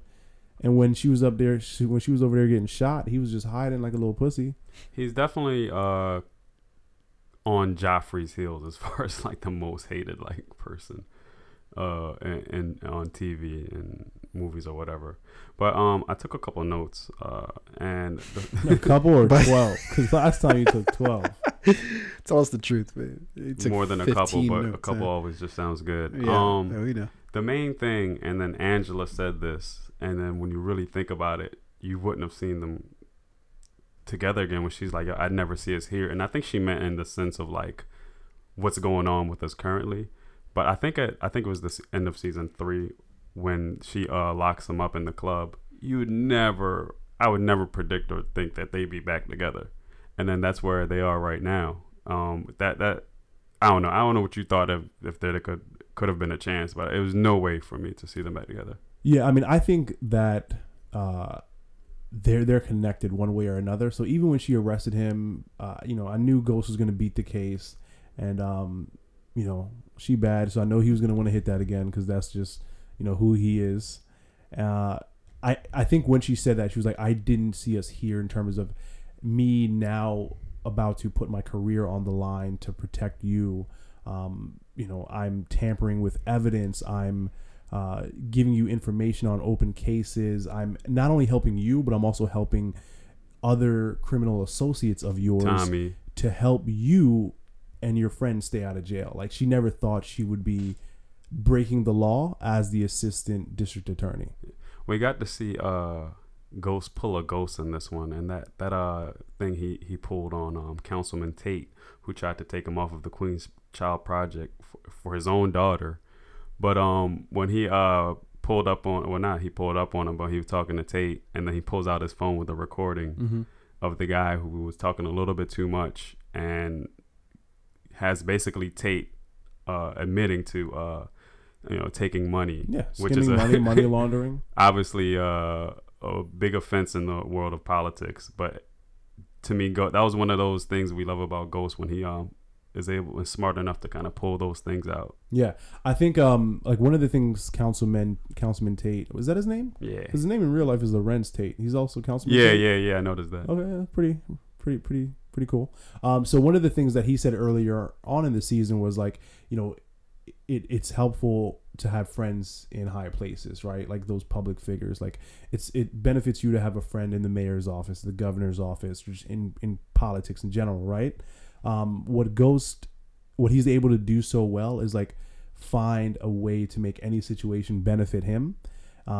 So with Councilman Tate, he's like, obviously this guy is not my friend, but I'm going to make you be my friend because obviously I have something on you. So you're my friend now, whether you like it or not. So, you're going to do what's best for me because it's in your best interest. Right, now. right. Yeah, he's good at getting people to see that. The next big thing. Fucking Tommy is still talking way too fucking much, man. Like, oh my gosh, he just fucking like low-key ratted on himself and everyone, telling his father who's trying to set him up about all these fucking murders and how they ran their business. It's like, yo, shut the fuck up. Tommy's gonna get I think in that episode I rounded off 3 indictments, like money laundering.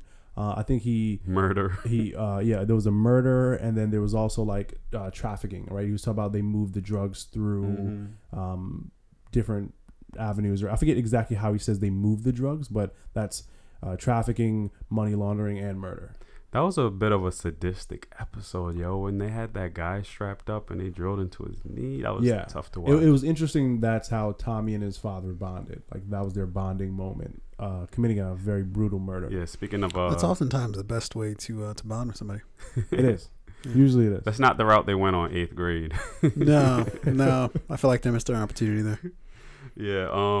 I think the next thing I had, Kanan. I mean, 2-Bit. I think 2-Bit's gonna be the next guy going forward. His ambitions and him wanting to get from under Dre, and the way Kanan is kind of, bringing him along to say, "Hey, man, fuck what Dre's got going on. Fuck with me." And then Dre kind of just pushing 2-Bit away. Yeah. But you can see 2-Bit, and this kind of is what Power does. Power projects that someone else is gonna they're gonna rise, and I think 2-Bit's that guy next. Yeah, I'll agree with that. I think the show does gives you glimpses into someone's like trajectory, right? Like it gives you a 5-minute glimpse of someone who you can see like, wow, that person's gonna, like, next episode, that person's gonna take it to the next level. And he's got a lot of lines this season. Yeah. Best facial expressions in the show. Hands down, yo. 2-Bit's facial expressions are crazy. Like, I just want you to like Google it and just look at this motherfucker. Like when he gets mad, he just puts on the funniest face. It's crazy. The one thing though, what is Teresi's angle? Because he's still trying to get Tommy to talk too much, but the conversations he has with his wife Kanye, it's like he's having a change of heart, but he's still on the mission of getting Tommy or trying to knock Tommy for the feds. So it's like, it's real interesting to see what they're going to do with that. Yeah.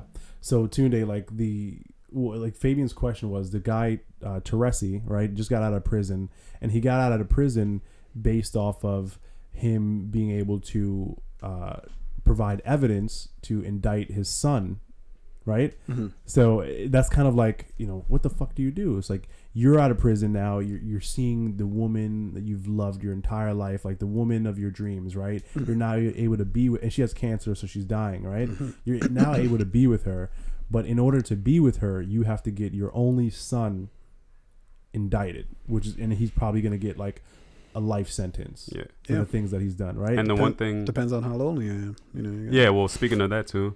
The one thing that she drives. Well, no. The one thing she drives home with them is, hey, if you put this kid away, when I'm gone, you're not gonna have anybody. You're gonna be all alone. That's what she says to him, and he's like, damn, I forgot. I didn't think about that. It's cold as shit. No, I mean, and that's like mad real though, because like she has obviously a very soon expiration date. So she's like, you got out of prison to be with me, and I'm happy about that. I want to be with you, but I'm gonna die soon, like soon. Jeez. And when I die, you're gonna be alone. And then the only other person in this world that you really have is your son, who you're about to put in prison.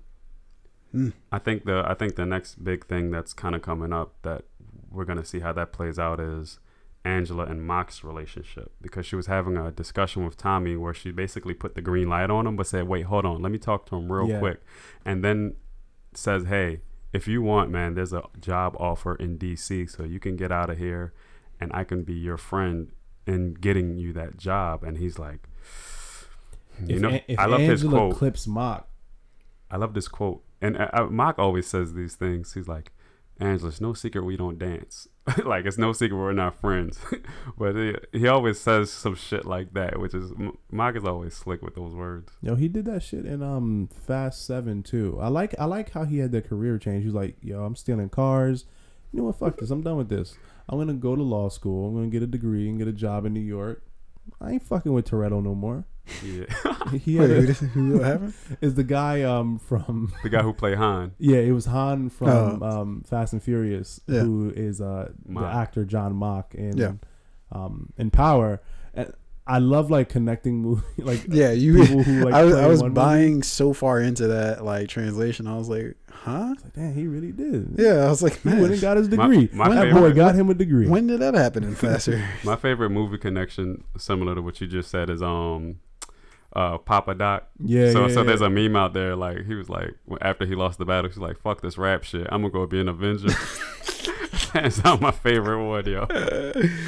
Oh shit! I think the last thing I have is basically this episode is on some like, and I love this quote, but it's really on some, you live long enough to see yourself become the villain, and that's where Angela is right now, and because that's how Tommy says you got the devil inside of you, and that's what she is now. She's been in this long enough where she is a bad guy now. Yo, I don't think there's ever been a truer quote in a movie in every sense than Christopher Nolan's The Dark Knight. Even like if you're at work, you get a new job, you're doing everything right, you're doing it by the books, And then eventually, like a year later, "Man, you're fuck like, this shit, you're taking side cuts." yeah, you're trash then at that point. Yeah, it's true in every sense of life, man. You're somewhere long enough, you're gonna quote unquote turn to a villain. You got to keep it fresh. You got to keep it funky, man. But yeah, Christopher Nolan, man, in that entire series, dropped so many fucking. I feel like he's so underappreciated. You know, as a the other fucking night I director, actually went yeah. back and watched that Batman Begins and The Dark Knight. Yeah, I was like sometimes when because there's so much shit on Netflix, I'll sometimes we'll just go back and watch an old movie. Old Star Wars. Yeah. Yeah, I'll go back and like I fucking watched Batman Begins the other night just because sometimes it's so stressful trying to figure out what new shit to watch. You're like, I'm just gonna go watch some old shit that I've already seen because I don't have to like commit too much attention to it. Yeah. So yeah, Batman Begins or Batman The Dark Knight. There's just so many Easy jewels, go-tos. man. Yeah, I was that, thinking about Terminator and Rambo. No, I was thinking easy. about Ra's al Ghul the other day actually, and I want to. I got something, but I feel like it's gonna unload too long of a conversation. But would you agree that Ra's al Ghul's character was probably a whitewash character? No, I think that was Because he was kind of a white man the leading point. an Asian. No, I think it was that was kind of the okie doke of it all. Like, don't you think maybe it was written so it wasn't? It could easily have been written as an Asian person. It was an Asian person until it wasn't. What do you mean? So they pretended that the one guy was Ra's al Ghul, which is what you would think, naturally speaking. Yeah, was Ra's al was Ghul. that Chow Yun Fat, the actor? That was Ra's al Ghul in that? Who pretended I don't think to it be was. Ra's al Ghul? I don't think it was. Although I think I'm familiar with the actor in terms of I've seen him in other things, but I don't think it was Chow Yun Fat. But no, Yeah, I don't think that was whitewash. And I kind of felt like I wasn't 100% sure. But what I started to realize is when they do whitewash, they make it hard to be mad at it because they always use actors you like, and all right, if they're gonna at least whitewash, I'm glad they used him because I like that guy. But that's my whole problem with, because I think there is such a thing as whitewashing. That's just not like when they did the Egypt movie. I forget what was it. And then like all the people were like just white, and it's just like, or the Prince of Persia. Yeah. Is that what that was? No, not even that. It was like I want to say it was like Kings of Egypt or some the one shit. that just recently came out. Not Like Gods of recently, but Egypt like it was Gods of Egypt or some shit. And it was just all white dudes. Played by the guy who played not one Jamie of you goddamn Lannister. dudes look like you got melanin in your skin. Knowing good and goddamn well you're from Egypt. But that I believe is whitewashing, right? But when you have, it gets difficult when you're trying to sell a movie still got sell and tickets. you put you have the opportunity to put a prominent star in a role that maybe it's coming from some source material that's meant for, an Asian actor, actress, or a black actor, actress, whatever the case is. I don't know, man, because you're trying to get your movie made, and if that's the concession you have to make, I don't know. Like I don't know. Yeah. Like this whole thing Scarlett Johansson's going through with Ghost in the Shell. Well, Ghost in the Shell, and then there was another movie where she's about to be she's going to play a transgender person. and she essentially backed out of that role because of the backlash of her that she received when it was announced. I don't know, man. If you're just trying to sell a movie, but then it becomes like this sort of paradox, right? Like, okay, so how can we then get to the point of, you know what? I think with the success of that show Pose, I think it's gonna show that you can actually just put like a real transgender person in that role and it be successful. I think it's so that's perfect timing. But that's just that's the problem, right? I don't think the problem is that there's no good, actors in whatever minority demographic you want to say. That clearly is not the case, right? There's great black actors, there's great Asian actors, there's great, transgender, there's great Hispanic, like yada yada. The list goes on. But the problem becomes is, can they sell tickets? Can they be successful at the box office or just on TV or whatever the case is, right? Yeah. And I think the answer is yes. You just have to actually trust that they can. You just have to trust them with the ability to do so. But then on top of that, you have to, somebody has to be the first to take the bullet. There's got to be somebody who tries something big with an Asian actor or actress, and it falls flat on its face. That they tried and it stunk up the joint. But at least it breaks through that wall, right? Of, oh my God, we're so afraid that if we put somebody in there, it's not gonna be successful. You're gonna have to take that lump early, but then you're just gonna have to rinse and repeat. Just do it again, and do it again until it becomes this normal thing where it's not. And this ties into the movie we're actually going to see next. Yeah, exactly. But our next press play is going to be Crazy Rich Asians. It's going to be this thing where Crazy Rich Asians comes out and you're just like, all right, tight. Like, you're not like, oh my God, this is a cinematic history here. We're having, an all Asian cast and all Asian directors and everybody behind. It's like, no, just that's some normal shit. Like, let's just let's just go out and see it. Yeah, it happens all the time in China. Yeah, it's very common. Yeah. So to piggyback off that, our next press play, which would be next Monday, not our next Friday show. We're gonna make them Mondays going from here on out. But our next press play is going to be Crazy Rich Asians. So if you haven't gone seen that, go see that, and we can sit and discuss on Monday to see if we press play or not. I have a feeling, I don't know. This one can go either way because it's supposed to be sort of your standard sort of rom-com, but I don't know. We'll see. Yeah, it's gonna be no ass in this movie. Oh, Jesus Christ. Okay. All right. All right.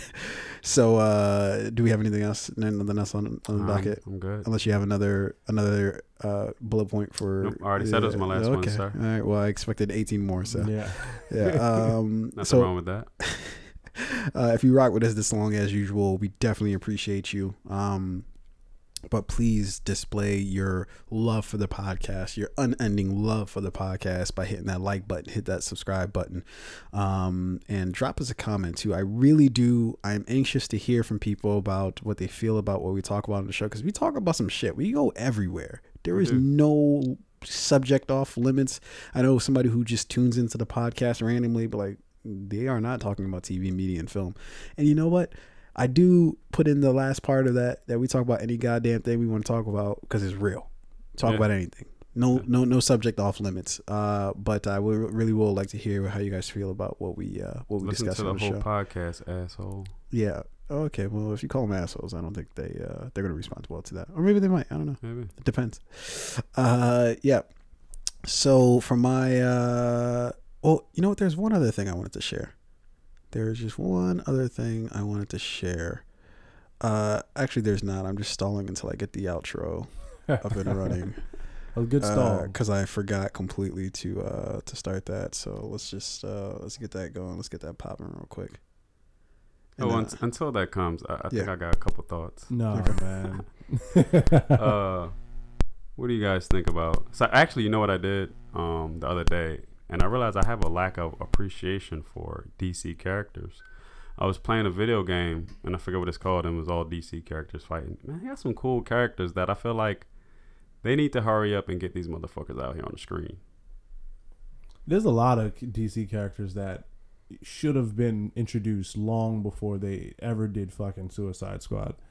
Like, who decided, hey, let's not introduce these really cool characters we have, and instead, let's bring in Cyborg. Deadshot should have been had a movie That's starring Will Smith. I I don't know if I love Will as Deadshot, but we can I talk love about that them. another time. They say white people that shit up. Oh, Wait, say okay. Well, I fucked that up. So when I rewind it, you have more. I felt like no, you I wanted was to say just more. saying the quote. That's it. I didn't hear what was the quote you said. No, I was just saying they should have been giving him a movie, Will Smith, and then when he said I loved all his lines in that movie. Okay, well, let's try that again White because people that shit up. that extended it way longer than I wanted to. Oh, you were trying to time Yeah, I was trying to time it up right. White people but that shit up. Was that where you're going for? Fade out. Yeah, well, I don't know. What are you guys doing?